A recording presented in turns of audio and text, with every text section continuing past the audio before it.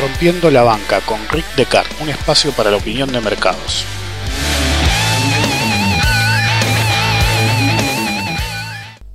Hoy en la sección coyuntura me parece que lo más relevante de lo que puedo hablar es la reforma impositiva argentina y la imposición generalizada de la renta financiera. Lo primero que tienen que entender es que cuando uno analiza algo como esto, como esta potencial reforma, lo primero que tiene que tener en cuenta es la necesidad de eliminar el propio sesgo y cualquier preconcepto que tenga de qué debe taxarse o no. Si el plan es taxar la renta financiera, lo cual me parece perfecto, les guste a los que me escuchan o no, ya que tengan en cuenta que si hay algo que es ganancia por definición es la renta financiera. Si este es el plan, decía, los plazos fijos son eso. El interés recibido es una renta financiera por definición. En Estados Unidos, por ejemplo, simultáneamente a la recepción del interés ganado, se hace la retención correspondiente, incluso si son centavos. Así que antes de hablar de si un plazo fijo es ganancia o no, cual es un simplismo idiota, razonen y entiendan que se impone la renta financiera, no el plazo fijo per se.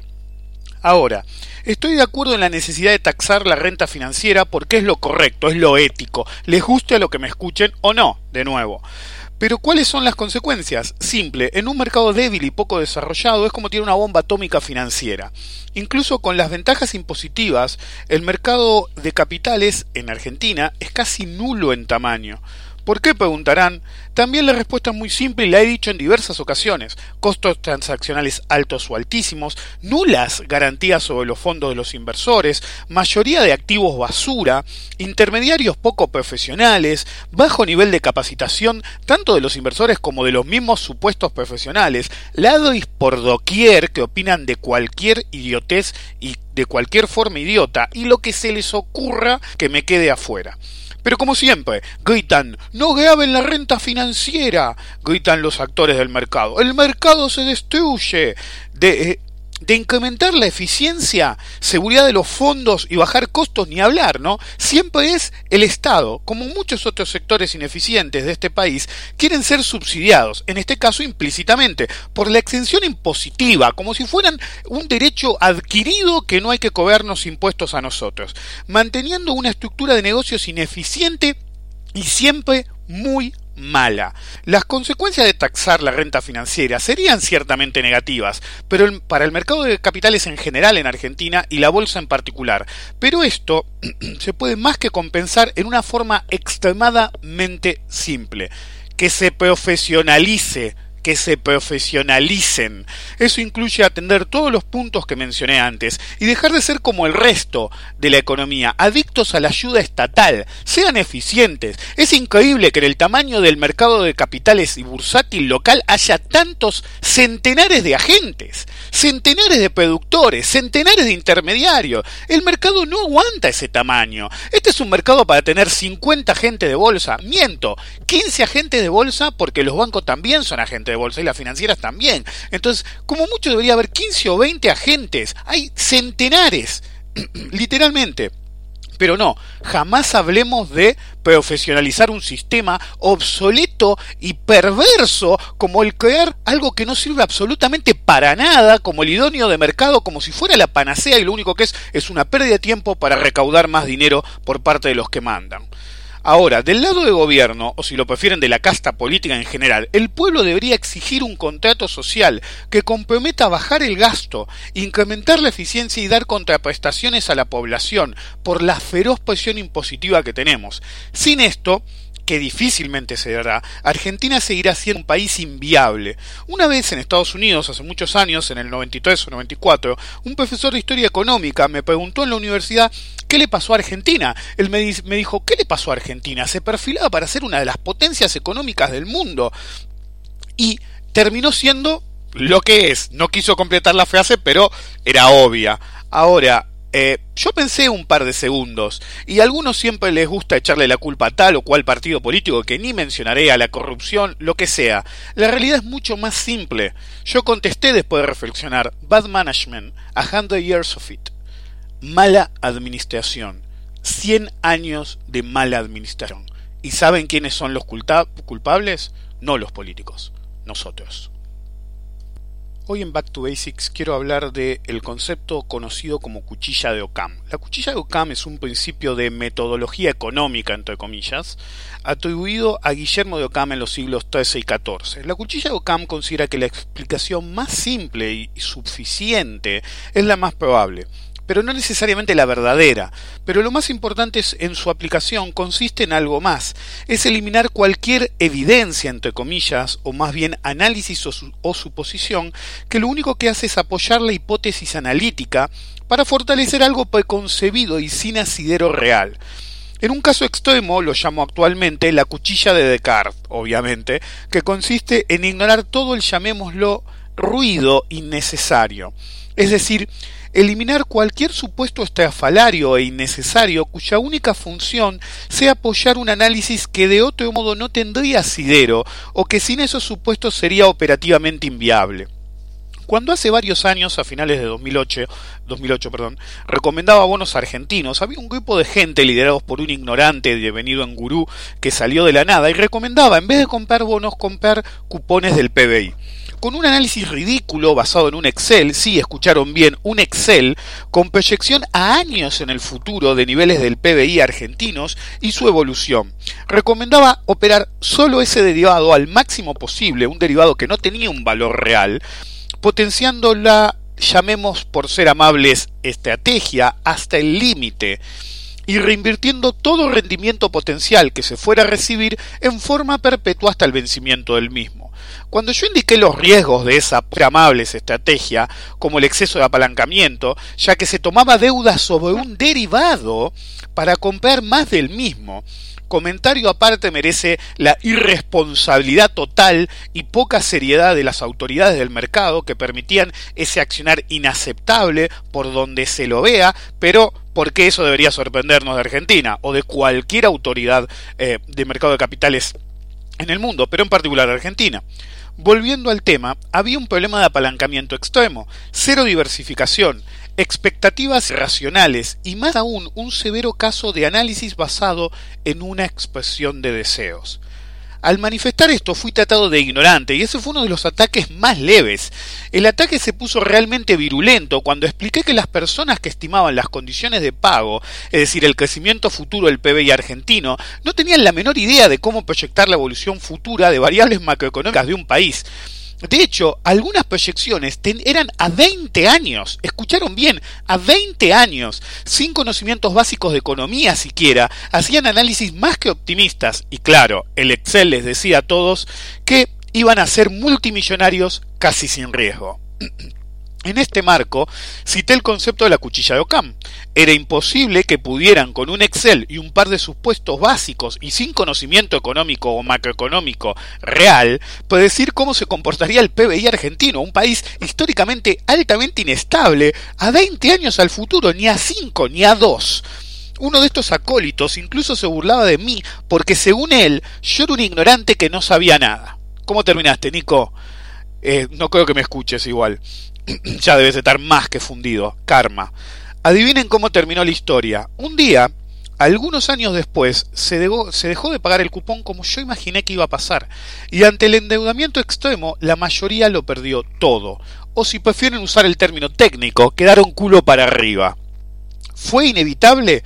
Para nada. Incluso una aplicación leve del concepto de la cuchilla de Occam, o si lo prefieren, la cuchilla de Descartes, hubiera mostrado la futilidad de una estrategia basada en un Excel y apoyada en una combinación de expresiones de y viaje lisérgico económico de una persona que tenía cero capacitación en bolsa, en mercado de capitales y en economía. Pero si quieren un ejemplo más cercano, está el caso de los bonos argentinos de este año, que he mencionado varias veces y no me canso de mencionarlo porque era de un nivel de racionalidad que me ha superado. En muchos años he visto casos irracionales, pero el de este año realmente fue uno de los peores. Toda la superoperatoria en bonos argentinos de este año, mientras que yo decía desde el principio de año que estaban caros, dependía de repito, estaban extremadamente caros, porque una vez me discutieron, pero vos decís que es caro o barato. Digo que están extremadamente caros, y me insistían, pero bueno, no importa. Se basaba en la hipótesis de la supuesta compresión de spreads, en la que se comparaban los rendimientos con cualquier país, por estrafalaria que fuera la comparación, desde Jamaica y Costa Rica, que supuestamente tenían spreads menores, y Argentina debía, según estos analistas, tender a ese nivel, que no tienen absolutamente nada en común con Argentina en ningún punto de vista. Hasta una de las últimas comparaciones fue con Colombia, un país con una impecable reputación de repago, contra Argentina, que en el principio solamente este gobierno tuvo 5 eventos de crédito solamente, ¿ok? Y esperemos que no haya más. El uso del concepto de la cuchilla de Occam hubiera desestimado totalmente esta hipótesis, como la hipótesis de que si Argentina pasaba a ser considerado emergente nuevamente, las acciones volaban. La gente que hacía este análisis particular que acabo de mencionar, decían, cuando dejamos de ser mercado frontera y pasamos a emergente, hay un índice y los fondos replican ese índice, y como los fondos replican ese índice, las acciones que están en ese índice tienen que volar, y como las acciones de ese índice tienen que volar, las que no están en ese índice por arbitraje van a volar. Yo dije, es un análisis ridículo, y adivinen qué, si entra la renta financiera y la imposición sobre renta financiera, no hay forma de que entremos emergente, ¿sí? Es casi imposible, porque es uno de los factores que te pueden sacar de mercado emergente a mercado frontera. ¿Y qué dije yo? No hagan análisis que no tienen sentido. Y una vez más, ¿quién tenía razón? ¿Cómo podías decir que esto iba a pasar? Era obvio, cada vez que los peronistas son oposición, quieren meter esta ley. Y esta vez, probablemente, sea cumplida. A los del exterior, recuerden al lado internacional Cárdenas, con su Swell Index, un indicador apócrifo que me acuerdo que asistí a uno de sus webinars intragables, infumables, para ver qué pomo era, y cuando dio la explicación no sabía si reír o llorar, que decía su índice que el petróleo se iba a deshacer, mientras el resultado fue que subía el 100%. Varios de los que más lo defendieron, si bien eran gente que me seguía a mí también, desaparecieron del mercado. Adivinen por qué. Porque siguieron a este ignorante, irresponsable. Pues más de una vez yo le dije, bueno, está bien, sabes, y tu análisis es, pero aunque sea, ser responsable y habla de los riesgos. Las conclusiones son simples. Usen el concepto de la cuchilla de Descartes y desestimen cualquier hipótesis que realmente lo único que hace es validar un análisis sin coherencia o ecuanimidad. Hoy en el Rincón del Profesional quiero hablar de los vendehumo, pero no de algún boludito en internet, sino de los institucionales. Los vendehumos se caracterizan por el manejo de datos, supuestos conocedores de inside information, algo que es ilegal en todo el mundo, incluso en Argentina, pero obvio, en Argentina todo está permitido. Siempre vendiendo humo, datos sobre cómo viene un balance, una adquisición de una empresa por otra, o cualquier dato supuestamente filtrado que pudiera hacer la gran diferencia. Recuerden, sus agentes no son sus amigos, nunca van a romper la ley dándoles un dato porque ustedes supuestamente les caen bien. En Argentina tenemos la banda, sí dije bien, la banda de Adelmo y sus secuaces en el nivel máximo de los vendehumo. Para los que son de afuera, Adelmo, Gaby, es el presidente de la Bolsa de Comercio de Buenos Aires, puesto que ningún país serio del planeta podría tener. Él tiene ese comportamiento y tiene, llamémosla, la fuerza de choque mediática formada por sus secuaces. A veces me preguntan, ¿cómo puede ser que tal o cual tenga ese programa pedorro que no lo ve nadie ni lo escucha nadie? Fácil, es financiado por gente cercana a las autoridades de la Bolsa de Comercio o abiertamente por la Bolsa de Comercio para difundir humo. Les voy a dar un ejemplo de nuestro querido presidente. Corrió el rumor, algo totalmente ilegal obviamente, que una empresa llamada Sindar iba a ser adquirida. Lo hizo por lo menos media docena de veces, que iba a ser adquirida o retirada. Nunca se dio. Y los que seguían el dato perdían todo por comprar opciones al límite por el dato. ¿Okay? Y cada tanto decía, pero esta vez sale, entonces en vez de comprar acciones, compraban opciones estratosféricas. De hecho, el mercado subía por el humo que estos vendían, pero Adelmo no te salía a decir cuándo tenías que cerrar la posición y ahí perdían todo. Un día, Sindar fue adquirida, posteriormente retirada. Adelmo se enteró de un socio de la bolsa que se lo dijo cuando vio la noticia en Reuters. Es decir, él no sabía nada. o si prefieren el literal galpón de frigorífico Pampa, haciendo algo que nunca antes hizo y nunca después hizo ningún presidente de la bolsa. Nos juntó a todos por grupo para hablar de, no, el próximo negocio es Pampa. Pampa en ese momento, ahora ustedes conocen el holding eléctrico, era literalmente un galpón, un terreno baldío con una construcción derruida del ex frigorífico Pampa. Pero, casualmente, una alta autoridad del mercado tenía la mayor parte de las acciones. Entonces inventaron que ese iba a ser el movimiento, y claro, con el dato a mansalva difundido y sin ver ningún fundamental como le gusta ver a todos esto, como era un dato, todos compraron.